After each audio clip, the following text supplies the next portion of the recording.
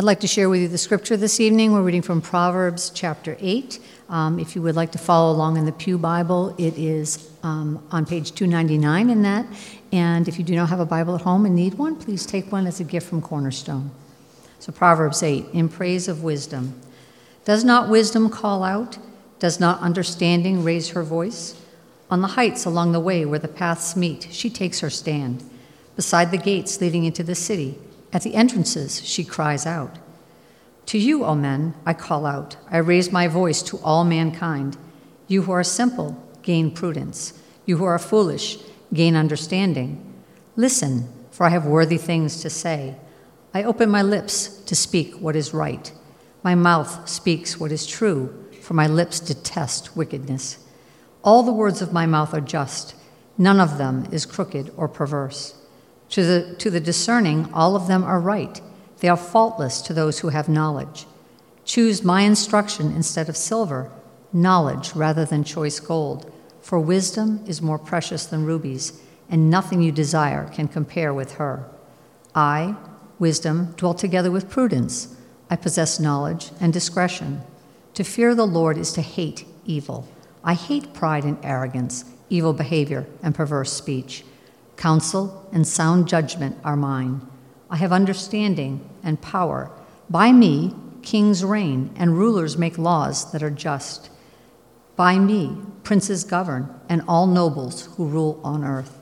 I love those who love me, and those who seek me find me. With me are riches and honor, enduring wealth and prosperity. My fruit is better than fine gold. What I yield surpasses choice silver.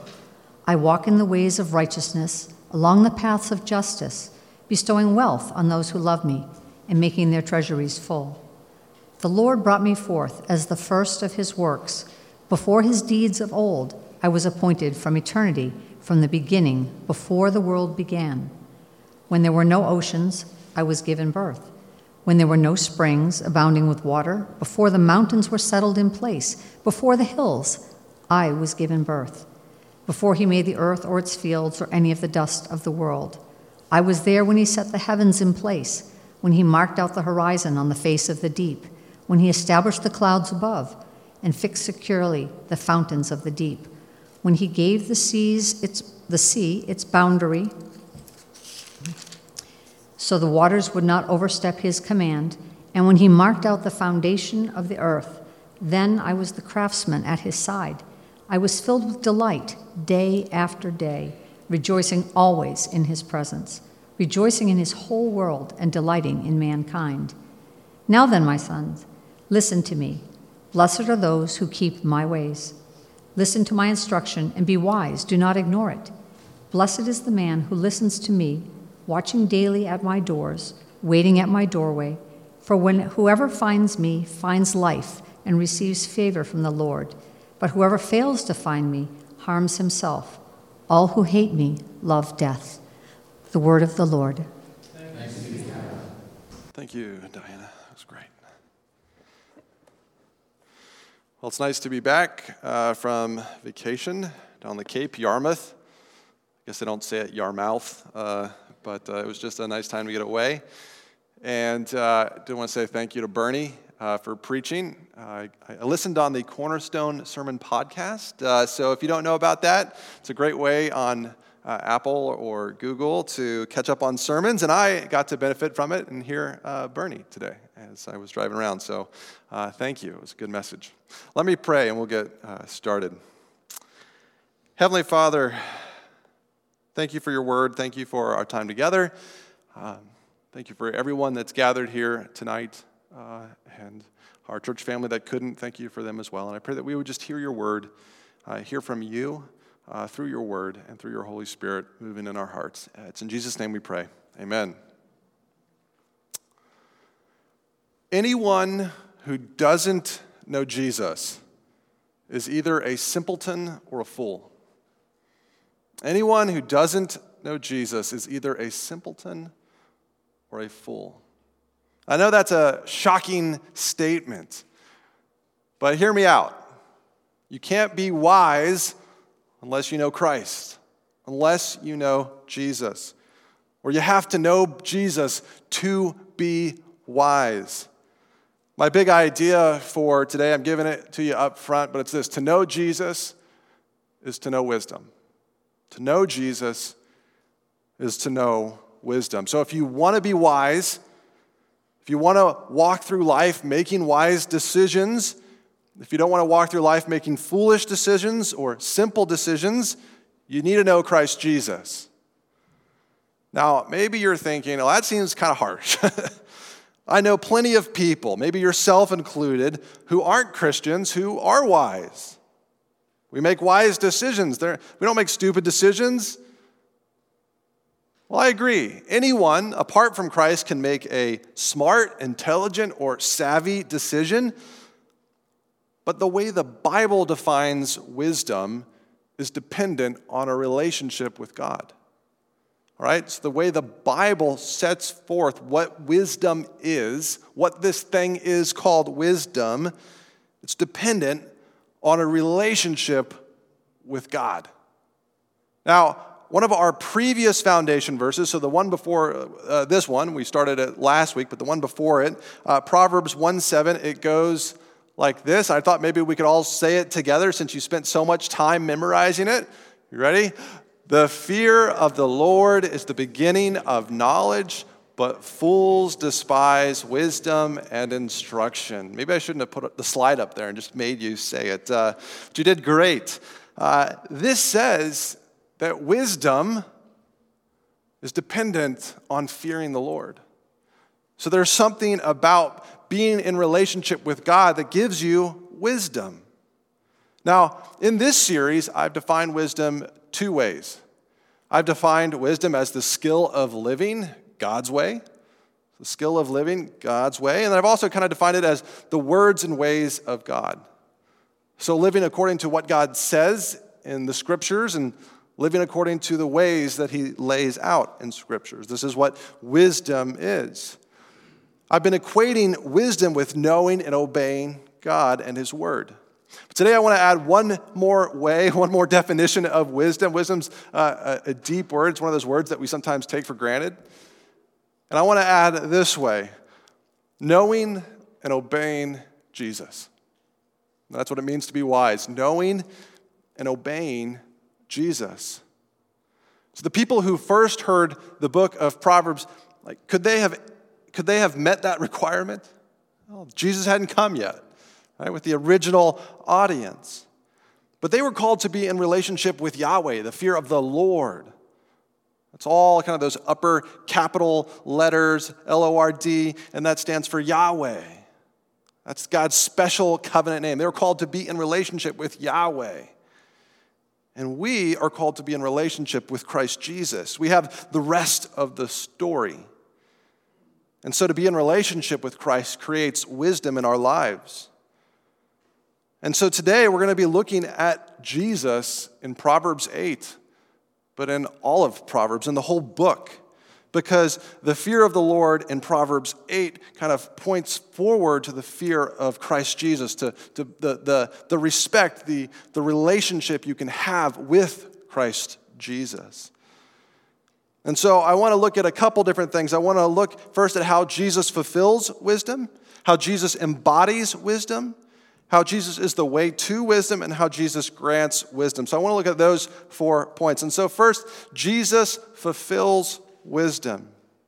I recently read a book kind of in preparation for this series on Proverbs. Trimper Longman III, that's such a great name, Trimper Longman III. He wrote a book, How to Read Proverbs. I highly recommend it if you want to dive into the book of Proverbs. So I'm using some of his points that I got from his book. But the first one he starts with is this, that Jesus fulfills Scripture. And he talks about, so Jesus fulfilling wisdom, and how does he do that? By fulfilling Scripture.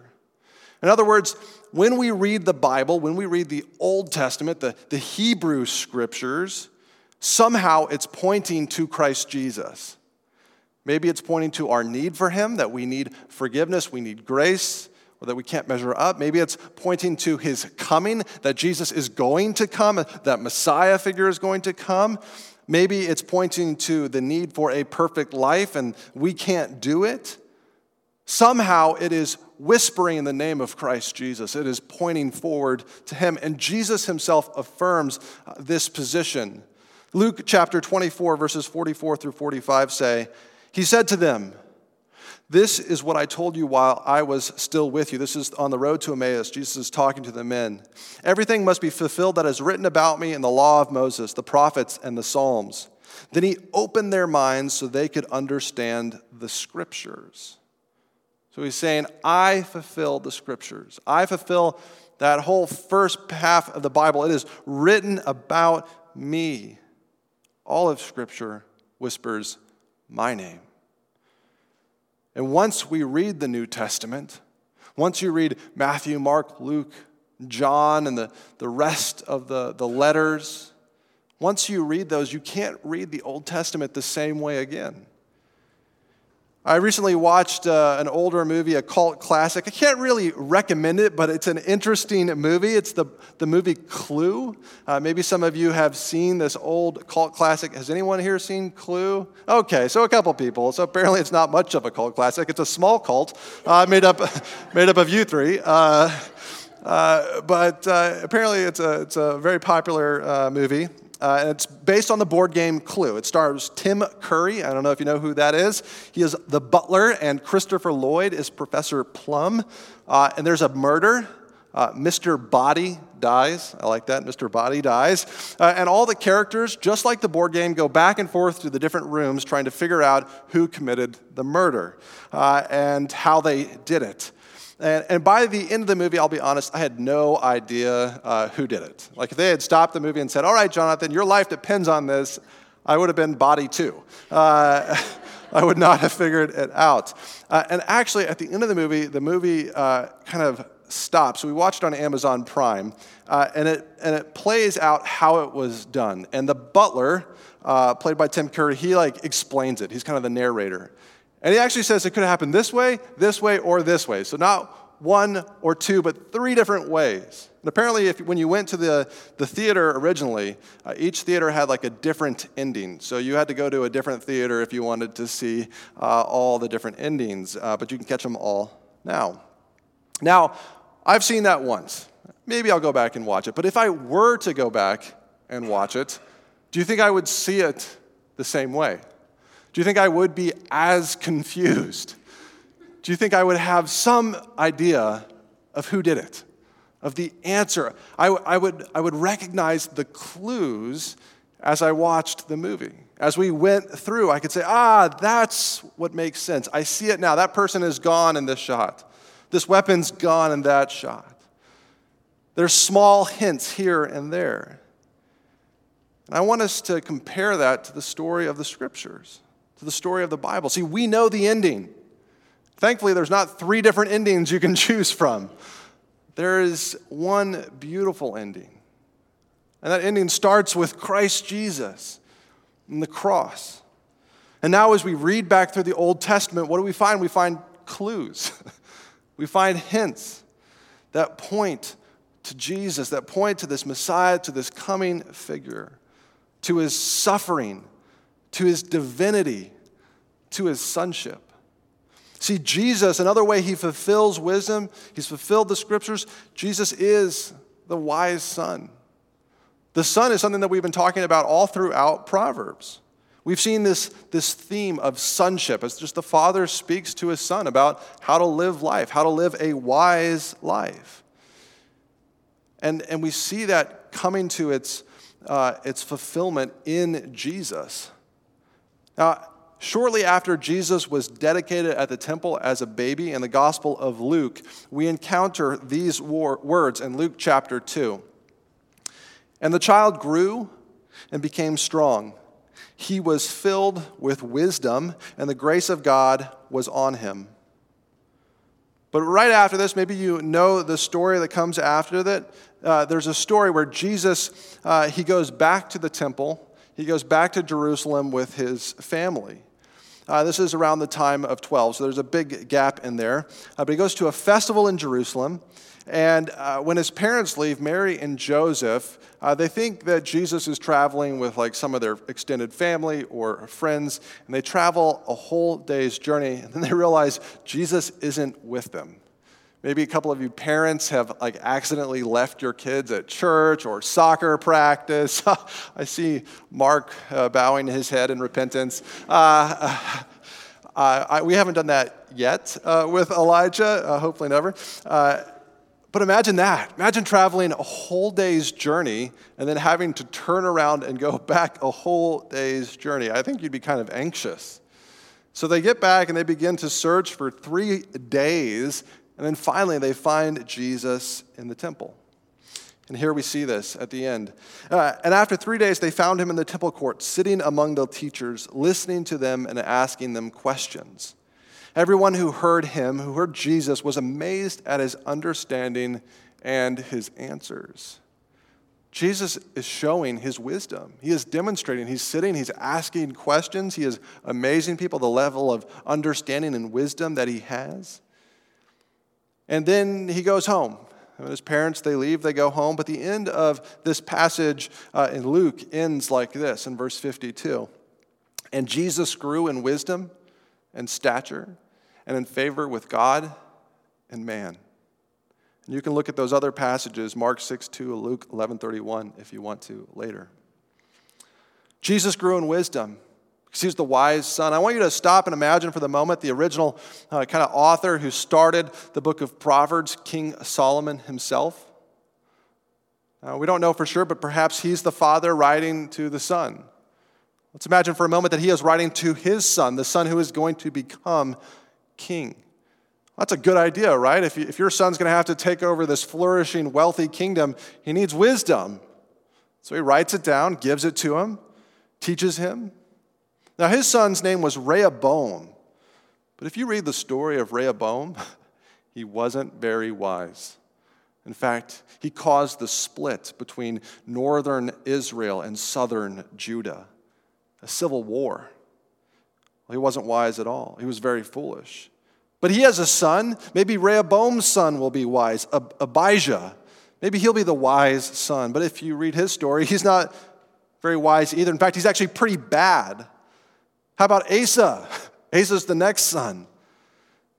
He comes along, but he's a little bit better. He kind of falls on the good category of king, but he's not perfect. And then another son comes, and another, and another, and another, and none of them are perfect. None of them are truly wise in the way that they need to be. They all show some foolishness. But then one day, a son comes in that same line related to Asa and Abijah and Rehoboam and King Solomon and King David. A son comes and he is wise. And that's Jesus. Jesus is the wise son. He's the promised king. And he's the one who encompasses this wisdom. See, to know Jesus then is to know wisdom because he's the wise son. And he fulfills what it means to be wise. Now, Jesus is so much the wise son that he doesn't just fulfill it. He actually becomes wisdom. See, Jesus actually embodies wisdom. Jesus is wisdom. Now, as we read several key verses in Proverbs 8, they speak of God's wisdom that Jesus fully embodies in the New Testament. So we heard back in Proverbs chapter 3, verses 18 through 20 about kind of creation, God creating everything through wisdom. And this theme is expanded in Proverbs chapter 8, where we are right now, verses 22 through 31. And we're going to be spending most of our time in that text. And then Paul identifies God's creation of everything through wisdom in Colossians chapter 1. God's creation God's creation through wisdom through Christ in Colossians 1. So I'm going to kind of go through that passage and we're going to look at it together. So if you look at Proverbs 8, verses 22 through 23. The Lord brought me wisdom forth as in the first of his works, before his deeds of old. I was formed long ago at the very beginning when the world came to be. And then Paul writes, so kind of pay attention to what's in these two verses. Paul writes in Colossians that Jesus was also there. So wisdom's there at the beginning of creation, and so is Jesus. Colossians 1:15, the Son is the image of the invisible God, the firstborn over all of creation. Now, there was this guy named Arius. Great names tonight.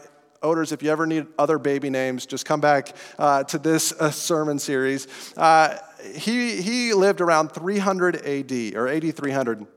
And he saw this passage's similarity with Proverbs chapter 8.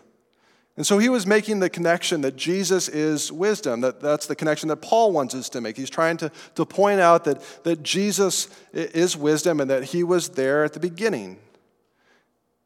And Arius thinks, well, the Lord brought me forth. Well, then the Lord must have brought Jesus forth. And so Jesus is the first created being, and then God made everything through Jesus after he made Jesus. And suddenly Jesus isn't eternal, Jesus isn't equal with the Father, and suddenly Jesus isn't really God. That's not good. And that's where we get the Council of Nicaea in 325 that wrote the Nicene Creed that we read tonight to kind of counter this false teaching. And so we read this part, and as I read it, I'm not going to read the whole thing, just this part. Hear the elements from Proverbs 8 and Colossians 1 coming into it. We believe in one God, the Father Almighty, maker of heaven and earth, and of all things visible and invisible, and in one Lord Jesus Christ, the only begotten Son of God, begotten of the Father before all worlds, light of light, very God of very God, begotten, not made, being of one substance with the Father, by whom all things were made. So there's a point behind this creed. It was to establish that Jesus is divine, that he has always been there, whether or not you call Jesus wisdom. And I believe Jesus is wisdom, that he's wisdom embodied. So you can hear the echoes of Proverbs 8 and Colossians 1 in the Nicene Creed. And maybe you think this is boring, but actually Mormons believe what Arius taught, Unitarians similarly, and Jehovah's Witnesses. They've all been following the path of Arius, that Jesus isn't really God. So this really actually matters. This really matters, and people are still being deceived by this. And if a Jehovah's Witness knocks on your door and says, let's read Colossians 1, let's read Proverbs 8, see, Jesus is wisdom, Jesus is created, how are you going to answer? Well, an apologetics organization known as Stand to Reason taught me 2 reasons that this is wrong. The first is that God didn't create wisdom. It's always been a part of him. This is just a logical reason. If wisdom wasn't there, was God stupid before he created wisdom? No, that's not possible. Wisdom has always been a part of who God is. Number 2, we should interpret unclear scriptures through clear scriptures, not the other way around. When you want to get heresy, it usually comes from using these abstract, far-off passages to kind of set main doctrines. We'll use a passage that actually talks about the clear divinity of Christ Jesus. Look at that passage that establishes that Jesus wasn't created. And we can find that pretty easily in John 1, verses 1 through 3. In the beginning was the Word, and the Word was with God, and the Word was God. He was with God in the beginning. Through him all things were made. Without him nothing was made that has been made. It's talking about Jesus. See, Jesus is wisdom. Everything was created through him. But he's not created. He has always been present as the eternal Son of God. Now, Paul continues to make this connection between Proverbs 8 and Christ in Colossians 1 in the passage of Proverbs 8. Verses 26 through 27 say this: before he made the world or its fields or any of the dust of the earth, I was there. When he set the heavens in place, when he marked out the horizons on the face of the deep. So Proverbs 8 is saying that God created the earth and the heavens through wisdom. And what does Paul say? Colossians 1:16, for in him all things were created, things in heaven and on earth, visible and invisible. The heavens and the earth were created through wisdom. Paul says the heavens and the earth were created through Christ. Christ is wisdom embodied. Christ is wisdom in the flesh. And just a few verses earlier in Proverbs chapter 8, verses 15 and 16, we find wisdom's rule over kings. By me kings reign and rulers issue decrees that are just. By me princes govern and nobles all who rule on earth. And then what does Paul add about Christ in Colossians 1? Whether thrones or powers or authorities or rulers or authorities, all things have been created through him and for him. He is before all things, and in him all things hold together. The message is clear. Jesus is wisdom herself. I'm all about the shocking statements tonight. Jesus is wisdom herself. That's actually a quote from Trimper Longman. I glanced at a blog that was kind of explaining this, and it didn't feel comfortable calling Jesus wisdom herself. Instead, it called Jesus wisdom itself. But you know that Jesus actually equates himself with Lady Wisdom? Jesus actually equates himself with Lady Wisdom in Matthew chapter 11. The Son of Man came eating and drinking, and they say, here is a glutton and a drunkard and a friend of tax collectors and sinners. But wisdom is proved right by her deeds. Jesus is saying, I am wisdom in the flesh. Now, does that mean we suddenly call Jesus a woman? No. But he is saying, I fulfill this passage in Proverbs chapter 8. I fully embody the wisdom of God. What is wisdom but an attribute of who God is? That means it's part of his character. It's part of his very essence and nature, and Jesus fully encompasses the essence and nature of God himself. Jesus is wisdom in the flesh. He's wisdom incarnate. Now, it's baseball season, and I know some of you enjoy the Red Sox, but I was wondering if any of you have actually met like a Red Sox player. Any show of hands? Okay. A couple people have actually met a Red Sox player, and I bet it was a little different than hearing a Red Sox game on the radio or watching a Red Sox game on the television or even going to a game. I bet it was just a different experience to meet that player up close and in person. Maybe, I don't know, they were sweaty, they had just played a baseball game, I don't know. But it's different, right? Shaking hands with a player, having them sign your baseball. So now you're actually meeting the Red Sox in the flesh. You've watched the Red Sox, but now you're meeting the Red Sox. See, we can hear about God's wisdom from afar. We can study it. We can talk about it. We can discuss it. But we have to meet it. To really be called fans of wisdom, to know wisdom, we have to be in a relationship with wisdom herself. And we do that by being in a relationship with Jesus Christ, the Son of God. To know Jesus is to know wisdom. Jesus fulfills wisdom. Jesus embodies wisdom. And Jesus is the way to wisdom. So you have to know Jesus if you want to be wise. And I actually think the big picture of the book of Proverbs points to this. See, I think all of Proverbs is in some way Christ-centered. Now, we have to read Proverbs 8 in light of the macro structure of the book of Proverbs. And you know that word didn't come from me. That came from Terry Isles, the macro structure. So you can talk to him about this if you want. I'm trying to share a little bit of what he was teaching me. But here's like the macro structure at a very basic level. We see Proverbs 1 through 9, which is all about kind of stories of wisdom stories, and I use the stories very loosely. It's kind of a connected narrative.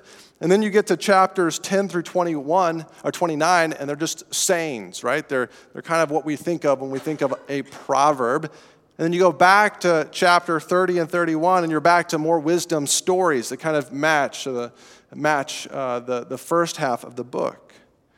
And so maybe some of you have played the matching game where you get a whole bunch of cards and you flip them face over, and these are not like a deck of cards, but like they have different animals on them, like penguins and lions and dolphins, and there's 2 of every animal, right? And the goal is to flip over one and then try to remember where its matching card is, and then if you get them both, I guess you get a point or whatever, and the goal is to flip them all over, right? It's the matching game. Well, in Proverbs, we actually encounter something that's similar to this. See, in the first half of chapters 1 through 9, it talks about Lady Wisdom, right? And so that's like your first card. Okay, I flipped over Proverbs chapter 1 through 9. It talks about Lady Wisdom. I want to find this theme again. Well, you can flip over Proverbs chapter 31, and what do you find? A wise woman. You find the wife who just embodies wisdom. Okay, so that's a great card. I'm going to flip over another card.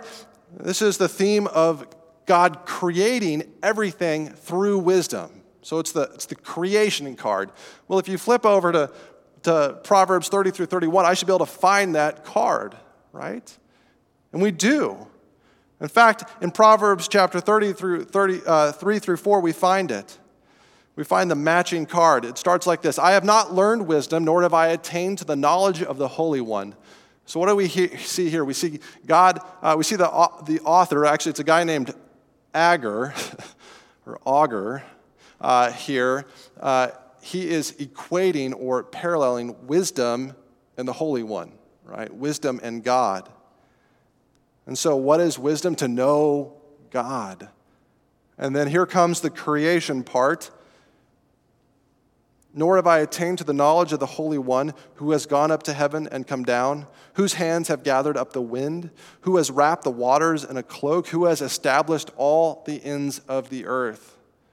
So we see this theme of creation, that wisdom and God are the same thing, and then God is creating through wisdom. But wait, there's a little bit more. Who has established all the ends of the earth? What is his name, and what is the name of his son? Surely you know. I thought we were talking about God and wisdom and creation, but suddenly Proverbs is talking about the Son of the Holy One, the Son of God. See, the author, divinely inspired by the Holy Spirit, wrote about the promised Son of God. He wrote about the Messiah. That means God's anointed one, God's promised figure. And he wrote that the Messiah, that the Son is going to be the way to wisdom, the way to the Holy One. Jesus fulfills wisdom. Jesus embodies wisdom. Jesus is the way to wisdom. And finally, Jesus grants wisdom. So this is what it all comes down to, right? We need wisdom. We need God. We need God and his presence in our lives. Do you want wisdom? Maybe you want wisdom for a business relationship. Or maybe you need wisdom, God's wisdom, how to navigate this God's way for dealing with your aging parents. Or maybe for parenting your young child or your teenager. Or maybe you just need wisdom for your daily life. Well, God offers that. Jesus offers that. Jesus offers us wisdom for every part of our life. Jesus invites us into a relationship with him, with himself, with wisdom. See, Jesus calls the fools. He calls the simpletons. He says, come and follow me. Come and know me and become wise. Let me transform you into a wise person. Let me give you the wisdom of the ages through my words and my ways. Wisdom in Proverbs 8 says this, I love those who love me, and those who seek me find me. In the New Testament, we find another verse that again extends this offer. If any of you lacks wisdom, you should ask God, who gives generously to all without finding fault, and it will be given to you. If you want wisdom, just ask God for it. Just ask Jesus to be a part of your life. Ask Jesus to be the Lord of your life. Unfortunately, you can't have wisdom without Christ. You can't say, yeah, I want to be wise, but Jesus, get behind me. It's not how this works. Wisdom begins through a relationship with Jesus Christ that anyone can have. And how do you get that? How do you get a relationship with wisdom, with Christ? By coming to Christ and saying, I'm sorry for my sins. I'm sorry for my foolishness. I'm sorry for my simpleness. I'm sorry for the ways that I ignore you, the ways that I intentionally ignore you, and the ways that I unintentionally ignore you. Would you forgive me? Wisdom, would you make me wise? Jesus, would you make me wise? Jesus says, absolutely. Be my pleasure. Be my joy. Jesus fulfills wisdom. He embodies wisdom. Jesus is the way to wisdom, and Jesus grants wisdom. And it all comes down to this point. To know Jesus is to know wisdom. I met with a pastor friend recently, and we talked a lot, and we exchanged prayers at the end, prayer requests. And I don't remember exactly what I asked him for, just prayer for myself as a pastor in Cornerstone. And I asked him, I remember kind of what he said. I asked him what he would like prayer for, and he said, would you pray that I love Jesus more deeply? I think he even said, I know this sounds cliche, but would you just pray that I am passionate about Christ and that I know him and love him more deeply? That's what we all need. That's what we need. We need to love Jesus more and more. Let's pray for wisdom through Christ. Let's pray to know Christ more, to love Christ more, to be more passionate about Jesus, about the wise son. He was passionate enough about us and his Father to lay down his life for us.